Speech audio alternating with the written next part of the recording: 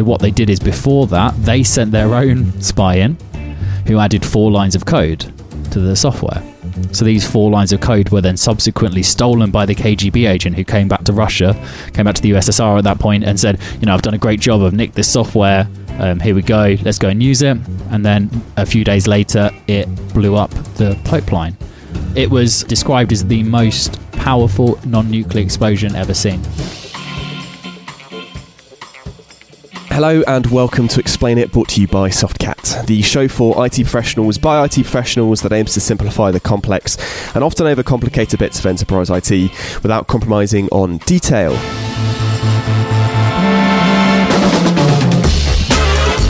I'm host Michael Bird, and over the next 30 or so minutes, I'll be challenging our panel of experts to take a different area of the IT ecosystem and, of course, explain it. So in this episode, we're going to be taking a look at supply chain attacks. We're going to be exploring the history, understanding how they impact organisations today, and understanding what's in store for the future. And with me to help is Adam Luca, who is Softcat's Chief Technologist for Security. Adam, welcome back to the show again. So it's your second show in Series 2, so we've already had one interesting fact from you. Have you brought another interesting fact with you today? I have dug through the archives and found an additional interesting fact about myself. So when I was about 7 or 8, I had to have surgery on my leg because I had a bone growth. So essentially on my knee, my sort of knee was continuing growing and coming out onto the side. So they sliced me open and took basically a planer to the side of my leg and shaved the bone down. Wait, what? So you had an extra bone growing out of your knee? Yeah, basically. Wow. Yeah. I use it as an excuse as why I'm not very good at sports, but I'm not sure that's the truth. Fair enough. Okay.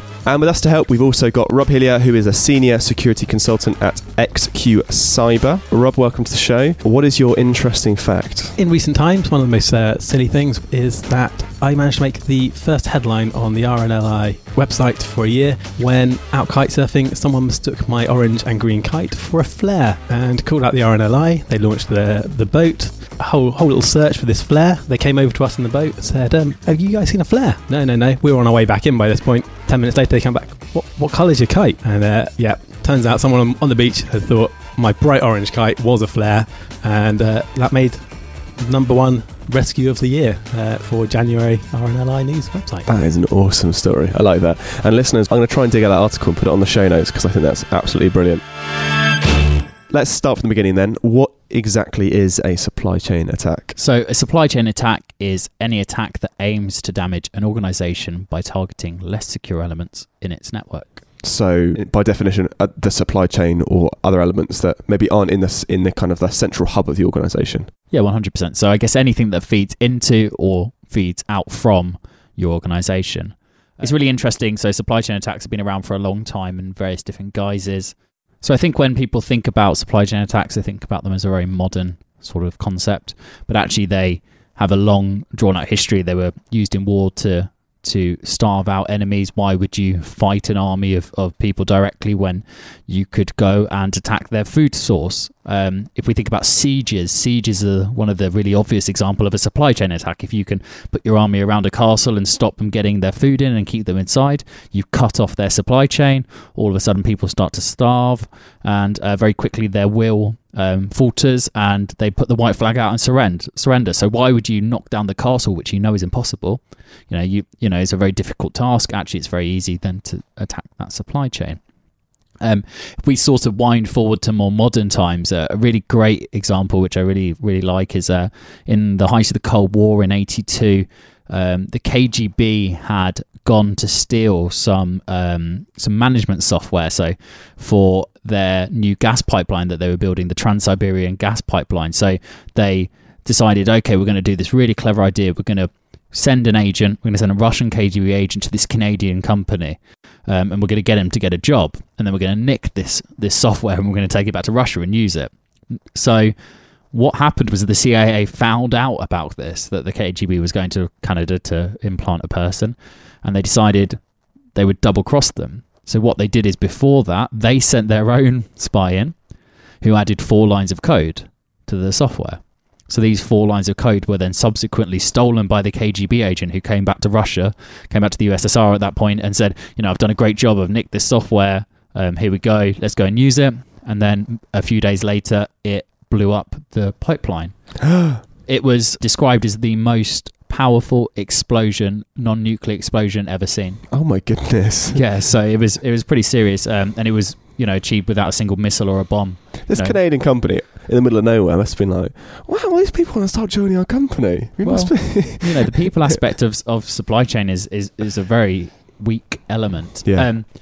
What's really, for me, very interesting is even though it went pretty badly for the KGB, they actually decided that this was a great thing to continue doing. So during the 70s and 80s, there was a department called Line X, which had 200 agents working for it, and in 10 different KGB stations in Western countries. So these are USSR KGB agents in Western countries, and what they were doing was they were stealing metal parts, software, blueprints, documents, radar systems, computer systems, semiconductors. So they're stealing all this intellectual property, and they were taking it back to the USSR, and they were using it to advance their own technical prowess without having to do any of the work. So it is amazing to see the history in these types of attacks, and I think when people think about this, they generally see it as a pretty modern problem, but it's something that's been going on for many years. As an area of digital of the digital world, it's quite a complex one. So when you look at supply chain, there are organizations which you take software from and you trust them. There are kind of a few different kind of branches to it, I see. There are those that you have no relationship with. In the supply chain, quite often, as the historical supply chain goes, you've normally got a contractual relationship with an organization. In the digital world, you can download 7-Zip and install it on your workstations. You don't have a contractual relationship with them, so you've got a lot less control over it. Actually, there's quite a lot more complexity to the digital supply chain than the actual physical one where you receive a box. And then the other parts of the supply chain are, in a digital world, quite often you give out your IP to a third-party organisation. So we've seen supply chain attacks which were targeting organisations to steal their IP or their client database, like the Paradise attacks, where it wasn't an attack against the organisation to try and get into the network. They wanted the data. And as that was being given out to a third party, that was actually a really key part of the supply chain, is where you're storing your IP rather than taking software off of them. It's what you're giving them from your key organisational side. Yeah, and I think that's really interesting, isn't it? I guess when we consider supply chain, it's a bi-directional relationship now rather than just a supplier relationship.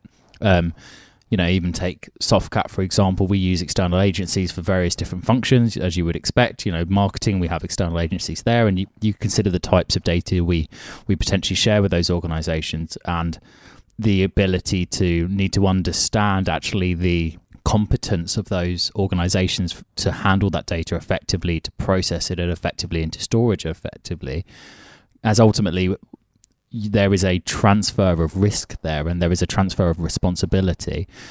And while the breach might not directly be yours, the perception from customers, markets and regulators could still see that actually fall back on your doors rather than the supplier itself. So why do attackers attack the supply chain? Is it an easier thing to do? From my perspective, there's two sides to this. There is the easiness side, so how difficult it is to attack potentially the intended recipient or intended target. So if you take a large organization, for example, actually, very mature cybersecurity defenses, right process, policy and procedure and technology, it may actually be pretty difficult to attack that organization. Now, looking at who their suppliers are and looking at who they send data to, but also who they receive data from and services from, you might be able to identify weak links in the chain that enable you to have a much softer target that you can gain access to. So there's very much that side, which I think is the obvious one. I think the other side is also scale. A reason to attack a supply chain is that one single supplier will supply many, many hundreds or thousands or even millions of different organizations. So in the example of software libraries, this is a really good way of getting potentially large amounts of malware or actually large amounts of access or potentially crypto mining is another example. We covered that last season. As a reminder, crypto mining is a small piece of software that allows you to generate cryptocurrencies by stealing the CPU cycles on your computer. Now, if you imagine that scenario, you're a bad guy, you're sitting here going, okay, I really want to get lots of crypto miners out there. Well, a really, really slow way of doing that would be trying to target each individual person individually. Yes, you'd be successful, but actually it wouldn't get you to scale very quickly. Now, you think about a much more effective way of doing that is taking something like 7-Zip or something like WinZip or something that everyone kind of uses, VLC, Media Player, and actually hacking VLC or hacking 7-Zip or hacking one of these types of companies, embedding your malware in their piece of technology. And now you think about the millions of people every day who download VLC, who download those types of software, and all of a sudden from one single attack you've managed to pull off, you've managed to impact a far greater amount of targets. So that's kind of very much an amplification effect of your effort versus your return.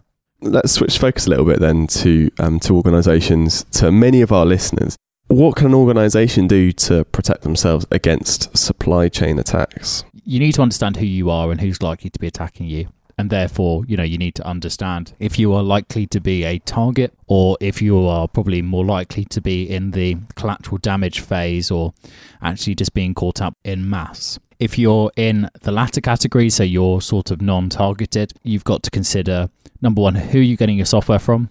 Are they reputable? Do you have any mechanisms to check that software? And again, your ability to check that will be dependent on your technical skill, but also the tooling you have in place. There are a number of tools out there that will allow you to perform static and dynamic analysis. So static code analysis is where you look at the source code, so where the technology or whatever you're using is open source, so that's where the source is readable. You can use these static analysis tools to look at the source and actually look at it and go, okay, is there anything in there? Is there anything that potentially looks malicious, and identify that. Dynamic analysis is whereby you don't need the source code, it's already compiled, so you've now got the executable of the end unit, and you emulate it, so you run that software and you look to see what it does. So sandboxing is an example of dynamic analysis, and what you're doing there is you're looking for behaviors that the executable or the application performs, and you're looking to see, okay, is that behavior potentially malicious? So it's an indicator of compromise or an indicator of malicious intent. They're your two kind of main strategies for doing this. And then the next thing is whether you're going to do it pre-execution or post-execution. And what that means is whether you're going to do your analysis before anything's actually tried to run it. That's where typically you'll be using signatures, or you'll be using various other techniques to identify known bads or certain characteristics that can be seen before execution. So actually file sizes, certain header information inside the executable header to actually say, okay, this looks like a bad executable. Let's detect that. On the other side, you've got the post-execution stuff, which is much more behavioral and heuristic, that is then looking to see, actually, once this executable has done something, has it gone to speak out to a third-party server? Is it trying to pull my CPU cycles? Has it started encrypting all my files? Is it trying to escalate privileges? Is it trying to do something that would be very unusual for a reasonable or authentic executable to do? That's that side. So that's very much testing and looking after the stuff that you're pulling in. The second side, I guess, is much more to do with teaching your users about where they get their software from, so that security awareness piece, and also about where they put their data to. So this is now less of the inbound, more of the outbound. If you're going to be sharing with a third party, what validation have you done that they are going to treat your data securely? How do you understand the risks and their approach to cybersecurity? One of the things we're trying to get our customers to think about more regularly is testing their supply chain. So if you're going to be sending sensitive information out, how well do you understand the competence of that organization? Surely, GDPR must have an impact on that. That must have helped to spur that on a little bit. I think to some extent. As always, changes in regulation bring certain things to sort of the forefront of the mind, and I think people are doing a much better job of identifying where data is flowing to. So they're getting a better job of looking at how data is being processed and how it's being used. I don't always think that ties back to a technical security analysis. Yeah, and that's an area where it's quite key. Also, GDPR, as you touched on, is all focused on personal information. That is the whole aspect of it. An organisation holds more sensitive data than just personal information. It has, especially in the manufacturing industry, it has designs and various sorts of IP, which wouldn't be covered under GDPR because they're not a part of that concern. It's helped to highlight and bring that to mind, but by no means a silver bullet to try and help people. This is one of the things that CyberScore, which is the tool from XQ Cyber, is looking to help address, is actually giving people visibility of the technical controls inside their supply chain. What it lets you do is have an organization that is supplying to you run a scan of their network for common vulnerabilities, default credentials, things like that. And it won't ever tell you their vulnerabilities because that's quite sensitive to them as an organization, but it will give you an overall score, which you can then compare to the kind of market or sector equivalent, or you can just decide a score that suits you for that supplier. So it's a score between 1 and 10, and that gives you an unbiased technical review of their network. The real challenge still around that is scope. So what do you class as scope for an organisation when you start to do technical audits of them? The same thing happens within more mature supplier relationships where banks and other parts actually send pen test teams in to test certain parts of the organisation where their data is being held. It's still a question of understanding scope and the network that it's being held on, and indeed the onward supply chain. The other thing, I guess, is some of the real basics. Number one, do you know who your suppliers are and what your supply chain is? It's really hard, if I'm honest, to understand absolutely every part of your supply chain. Even if you are a very mature organisation and you think you've got to handle it a little bit, there's always little bits that you can't capture. It is an incredibly complex ecosystem out there. So I think you do have to be pragmatic, but you have to identify where the risks are and take a risk-based approach. So who are your critical and key suppliers? What data are you moving to them that is sensitive? And what onward access do these suppliers have? One of the areas I think a lot of people can improve on that I would love to see people take a bit of initiative around is around managing onward access for remote suppliers. So the number of customers I still go into today who say, okay, well, we have this managed services contract, we have this supply contract, we have this and this and that. And the access controls they give those people are so broad that actually, they can get onto their network and just see everything. But yet they're only managing one single system. And you just think you're exposing yourself to loads of risk for really minimal value. We're trying to take customers towards a place whereby you have an identity-driven security model. So, you're taking the network back to being an untrusted zone, and it's just a transit mechanism. So being able to actually identify where a supplier needs to access and only give them just enough access is really going to help you mitigate potentially any issues that come from that particular angle. And I just think it's something that we can all do relatively easily that would give quite a significant amount of value back. If you were Target and you'd done that, potentially you've saved yourself $76 million, which was the cost to remediate that 40 million cards that were breached, and caused their share price to drop 46%. So something really simple can have really quite a big impact. Yeah, I completely agree with you. I think, as with all elements of security, the basics, getting them right is key in all the places I see. Actually, I'm quite endlessly surprised at not to the digital level of what's installed on systems. I've gone to places which have been large organizations with tens of thousands of devices and gone, okay, can you tell me what device this user has? Or can you actually tell me all of the devices that connect to your network that you are meant to be in control of? There's a big challenge there that we need to kind of get over time. And I think it is getting better. But in the digital ecosystem, understanding what is installed on our systems, where they update from, where all of the servers come from and where our network links go out to. I think there's a base level of understanding about your environment, which is sometimes missing in organizations, and it's absolutely key.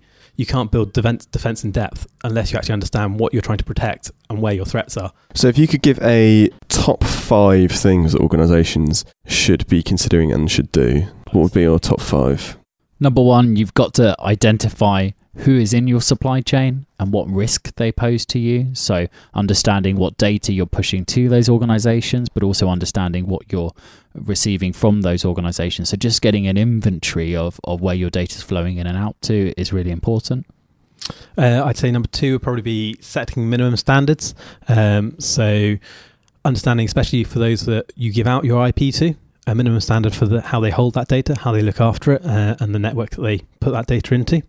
But also, if you're letting them connect back into your network, what standards have they got to prevent themselves being compromised and using that as a conduit into your organization? So that would be a mixture of technical audit and also of process controls and documentation. Yeah, I think number 3 expands on that point. So network segmentation. So slicing your network up into various smaller units that allows you to restrict the amount of access people are given to just the amount needed.